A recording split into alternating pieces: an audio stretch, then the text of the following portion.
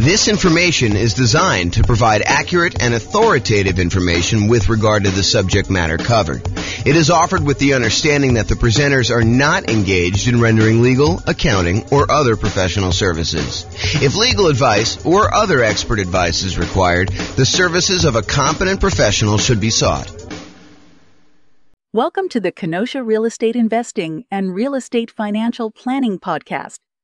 Learn all about investing in real estate in Kenosha, Wisconsin, with a combination of real estate financial planning and modeling with numbers specific to Kenosha. Plus, syndicated, more generalized recordings of live and pre-recorded real estate investing classes. Not all of them specific to Kenosha. Be sure to stay tuned after the podcast for a message from our sponsors. All right. Good morning and welcome, everyone. I am your host, James Orr. And we have a very short class today, although I have a typo in the title thing here. Add a little space there.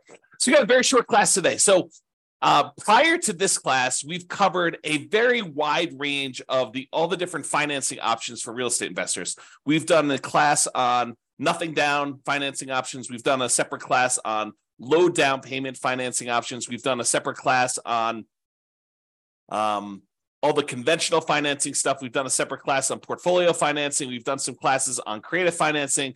Today, we are going to cover a very short overview, a 101 introductory kind of like perspective on commercial loans. So all the financing we've covered so far has primarily been for buying properties, single-family homes, condos, townhomes, duplexes, triplexes, and fourplexes. Today, we're going to really focus in on commercial properties, which are the loans you would typically use in order to buy 5 units or more. And that is really not my area of expertise. It's not my specialty. It's not something that we typically cover. So this is really going to be an overview so that if you're like brand new to real estate investing and you're wanting to know like what the different loan options are and how they all work, you know to go to do commercial financing once you get above 5 units. Okay, so if you want to go buy like single-family homes or duplexes, triplexes, fourplexes, condos, townhomes, detached single-family homes, all that stuff, it's all the stuff we previously covered. And I'm going to do a really quick review of all the different financing options that are available. And then we've got like one slide on the commercial properties, and we'll talk about how they differ. And then you can go seek out a lender who's going to do the commercial properties. One of the reasons why I'm not going to go into ridiculous detail about commercial properties and commercial financing specifically is it varies a lot. And so you can go to one local bank who does commercial loans, and they're going to tell you very different kind of criteria for getting a loan than another one. And so you really do need to call up and find out what's going on there. So let's jump right into the other financing options to give you an overview of where we are, and then we'll go cover the commercial stuff. And I expect this class to be very short. Okay, so when we talked before about the loans that people typically get, I forget what the exact numbers are. We covered this yesterday in the class on portfolio financing, but I believe it was over 60% of all the financing options used is going to be conventional financing. Then we have FHA as a very distant second. Then we have VA loans, USDA loans, portfolio loans, all those other ones that make up the rest. And that was even a relatively small percentage. I think VA was like, 10% or so.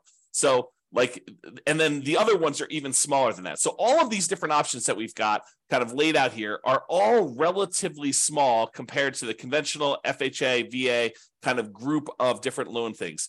And then that's really what we've covered in those previous classes. So just a quick overview of some of the financing stuff. Go see the other class if you want detail.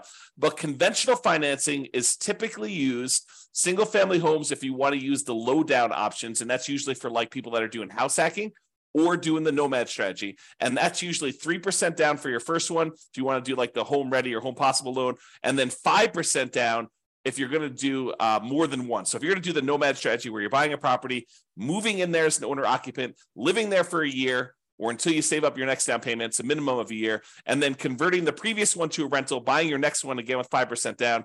It's a way that you could buy, 4 properties instead of one if you had 20% down. So instead of putting 20% down and buying one investment property, if you're willing to move into the property and live there for a year, you can now buy 4. And 4 will get you a long ways toward becoming financially independent if you're thinking about like your asset base and your size of that. Okay, so single family home options for that, 3% down on the low end, usually 5% down that we're seeing that. If you want to do non-owner occupant, if you want to do traditional investment properties when you're buying these properties and not moving into them, they start with 15% down with private mortgage insurance. You're going to pay a premium for that, and you're going to pay that private mortgage insurance, which is insurance you're paying to protect the lender in case you default. In theory, they want you to put 20% down. You say, hey, look, I don't really want to put 20% down. They say, okay, I'm willing to still make you the loan. However, I want you to pay this third-party company to protect me in case you default on the loan and I need to foreclose and I can't get all of my money back. And you say, okay, I'm willing to pay this third-party private mortgage insurance company a premium that's insurance to protect you in case I default. That's what PMI is. It's usually required if you put less than 20% down. And if you put 20% down, you do not have PMI. So you want to get a conventional loan for a non-owner occupant investment property. You can get those with 20% down without any PMI, or you can put 15% down. You're going to pay a small premium on the interest rate, and you're going to pay PMI on those things. You could typically use that up to 10 finance properties per Social Security number / tax return. And this is when you're buying non-owner occupant properties. If you're buying owner occupant properties, there is no limit to how many conventional financing loans you can get. So it's one of the sort of carve-outs that if you want to get these great 30-year fixed rate financing loans on properties that become ultimately investment properties, then doing a strategy like house hacking or Nomad, where you're buying a property as an owner occupant, moving in, and then at some point in the future, either immediately getting roommates or at some point in the future, converting that to a rental after you've lived there for a year and you fulfill the obligations that the lender requires, because you'll sign a piece of paper at closing that says, for an owner-occupant loan, you're going to move into the property and live there for a year. So if you fulfill those obligations, then you can convert it to a rental. So if you're doing that strategy, you can do more than 10 conventional loans because you're moving in as an owner-occupant. If you're doing these and you're buying investment properties and you're not moving in, you will be limited to 10 as of right now, and this can change over time, but 10 conventional loan spots that you could use up to do that. And it's not just 10 conventional loan spots. It's 10 loan spots on your Social Security number. So FHA loans would count, VA loans would count, USDA loans would count, even portfolio loans would count when you're doing those types of strategies, when you're trying to get your loan spots used up. So realize that there is a limitation there when you're doing it, which is why we covered portfolio financing in the previous class. Portfolio financing is typically the financing you move to once you've used up all your loan spots. There's a couple other exceptions. Go watch the portfolio financing class for more information on that. However, that's typically what you move to when you get to your 10 loan spots. Okay, so that's all the conventional stuff. FHA, it's as low as 3.5% down. Again, this is primarily for house hackers and nomads who are going to be moving into the property. It can be used for single-family homes, plus duplexes, triplexes, or fourplexes. So anything under that 5 units, you can use the FHA financing for. The two loan types that we typically use if we're buying these kind of like duplex, triplex, and fourplex properties are FHA and VA traditionally. Okay, you can do them with the other ones, but the low down options are FHA and VA for those. So down payment assistance is sometimes used with FHA, and that's for house hackers and nomads. It's probably not going to be for non-owner occupant investors. VA loans, it requires VA eligibility. So thank you for your service if you've done that. It is a nothing down loan program. And again, that could be used for single family homes as well as duplexes, triplexes, and fourplexes. The USDA loan is the other nothing down loan program, and that requires rural property. So you're not going to be able to use this loan in a big city. These are for like things on the outskirts of town in more rural areas. Use the USDA eligibility map in order to find out if the property you're considering is eligible for that nothing down financing. Just go and search out USDA eligibility map and type in the address of the property. It will tell you if it is eligible based on that. Again, these are nothing down, and they can be used for those single-family homes, not duplexes, triplexes, or fourplexes. And then portfolio loans, these are typically local banks that are not going to be selling their loans to the secondary market, rather. They're going to be keeping the loans on their books in their own portfolio. It is usually the next stop when you exceed your loan limits with conventional financing. There are other couple exceptions, like if you're going to go do a loan with your self-directed IRA or self-directed 401k being used as a financing, or if you're going to go buy an LLC at the start, you're going to do a partnership and you're bringing a partner, one or more partners in, you want to buy in the LLC to begin with, you can use portfolio financing to do those as well. Then you've got the whole creative financing family, owner financing, wrap financing, subject to, loan assumption. the lease option, lease purchase, rent to own, lease to own kind of family of things. All the agreement for deed, contract for deed, bond for deed, installment land contract, like all of those different options as well. That's all the creative financing stuff. And in those cases, you'll probably very likely be able to negotiate a low down payment option, if not a nothing down payment option, although there are some deals that would require some money down when you're doing those. Private money, going to grandma, asking her if she'd be willing to do a loan. The negotiation is wide open on those because it's usually based on your relationship with somebody. And the quality of deal can help, but it's primarily your relationship with grandma that determines whether or not that is going to be a good loan for you. And then finally, hard money loans. Those are people that are in the business of loaning money on real estate, very likely be able to negotiate a low down payment, or in some cases, a nothing down loan option. In those, it's usually based on the quality of the deal.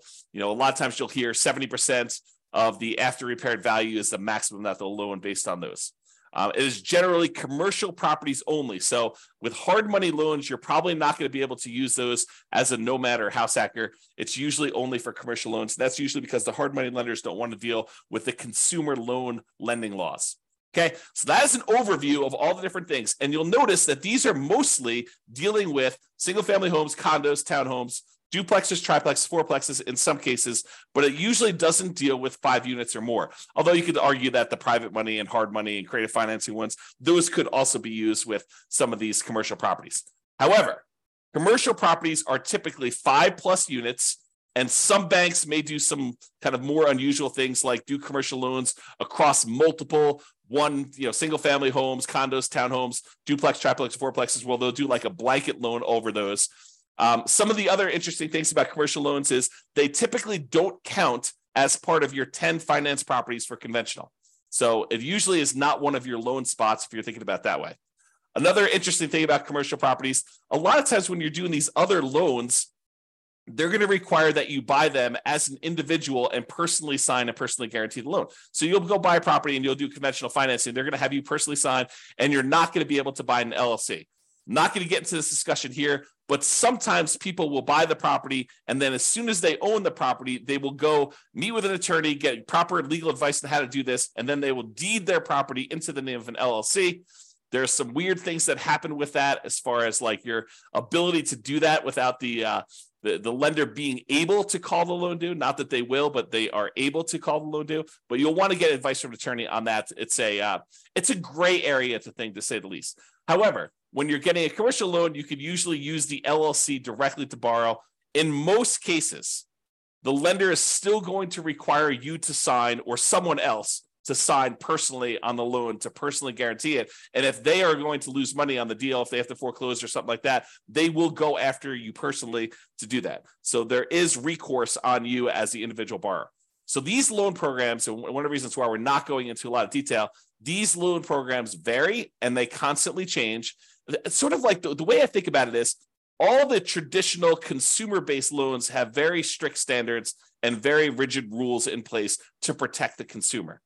However, commercial financing is sort of the wild, wild west. All the rules and everything can vary. They're kind of like setting up what they can do there. And so realize that if you're going to go do commercial financing, just go in eyes wide open and realize that the programs are not standardized and that you'll likely have that.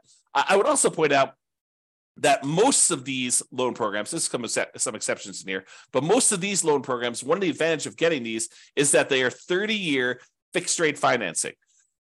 However, when you go to commercial loans, a lot of times there are exceptions where you can get fixed rate financing. It's kind of difficult to do, and they're harder to get and more cumbersome to apply for. But most of the commercial loans you're going to run into are going to have some type of adjustable rate mortgage and usually have some type of balloon payment where they may have a 20-year amortization where you're paying off, you're making payments on the loan as if you were going to pay off the entire thing in 20 years. However, you usually have like a 5-year balloon or 7-year balloon or a 10-year balloon or 5 years with the right to renew one more time with an adjustment to the interest rate for another 5 years. So all these kind of like things vary. So even though that has a kind of payment period over 20 years, realize that you may have to pay off the entire loan or refinance it within 5 years or 7 years or 10 years. Again, these programs vary and they're all over the place. The relationship with the bank, especially how much you have on deposit, can help out a lot as to whether or not you can get these, especially with local banks. The underwriting depends on the guarantor, the person who is signing and guaranteeing the loan, and the property itself. And then there are other requirements such as providing financials to the bank each year. If you go get a conventional loan or an FHA loan or a VA loan and you qualify for that loan, once you qualify, that's it. The bank does not come back 3 years later to check to see if you've actually still qualified to have that loan. Once you qualify, you're in and you're golden. That is not the case with commercial properties. With commercial properties, they will want you to provide financials to the bank every X period of time. I've seen mostly years. So every year they want you to come up with updated financials, and they want to make sure that you still qualify and can still get that loan. And if not, they may actually start foreclosure process. Okay. There is a relatively famous, I'm not going to mention it by name, author of real estate investing books, an investor who tells the story of the bank calling their loan due during the downturn. They just said, hey, your financials look weak because all these property values are kind of compressing. And, we feel a little bit nervous about stuff. So we actually are going to go call the loan due. You have X number of days in order to pay this complete thing off. And that happened during the downturn. If you're not prepared for that, that could be a problem. So realize commercial properties are very, very different. All right. So that's it. That's the 101 version of commercial financing. So if you're looking to buy single family homes, condos, townhomes, duplex, triplex, fourplexes, you can use the traditional financing we've covered in previous classes. However, if you're looking to buy these commercial properties, 5 units or more, or any type of industrial properties, then you're going to probably want to look at commercial financing. You're going to want to seek out a commercial financing lender. Go talk to either local banks or find a commercial loan broker who can help you shop out and price out different options there. There's more variety in underwriting criteria for commercial properties from lender to lender. It's not standardized. So realize that there is a lot more room for negotiation if you're strong and you're kind of coming and buying. And there's a lot of flexibility and variability in what you can get and what is available for you. And a lot of it depends on the property and a lot of it depends on the guarantor. That's all I've got. Any final questions on commercial financing before I end this very short session? We're going to go once. We're going to go twice. Anything? All right. Well, that's all I got then for you. Thanks, everybody, for coming on. Oh, wait. Nope. So, okay. No questions. Thanks, Dan. I appreciate it. You're very welcome. Good to see you. I haven't seen you on in a while. All right, guys. That's all I got for you. Thank you very much. I will talk to you tomorrow. Bye-bye for now. With home prices up, mortgage interest rates up, and rents up, but not quite enough to counteract the higher prices and interest rates, cash flow on rental properties in Kenosha is harder than ever. Book a call with the Real Estate Financial Planner to apply our proprietary 88 strategies to improve cash flow on your rentals. See the show notes for a link to schedule your call and improve your cash flow today. If you're a real estate agent, lender, or professional in Kenosha that wants to help our real estate investor listeners, consider reaching out to learn about collaboration opportunities with this podcast. We'd love to add more value to our listeners by having you assist our investors buy, sell, and finance their real estate investments. See the show notes to schedule a call to discuss collaboration opportunities.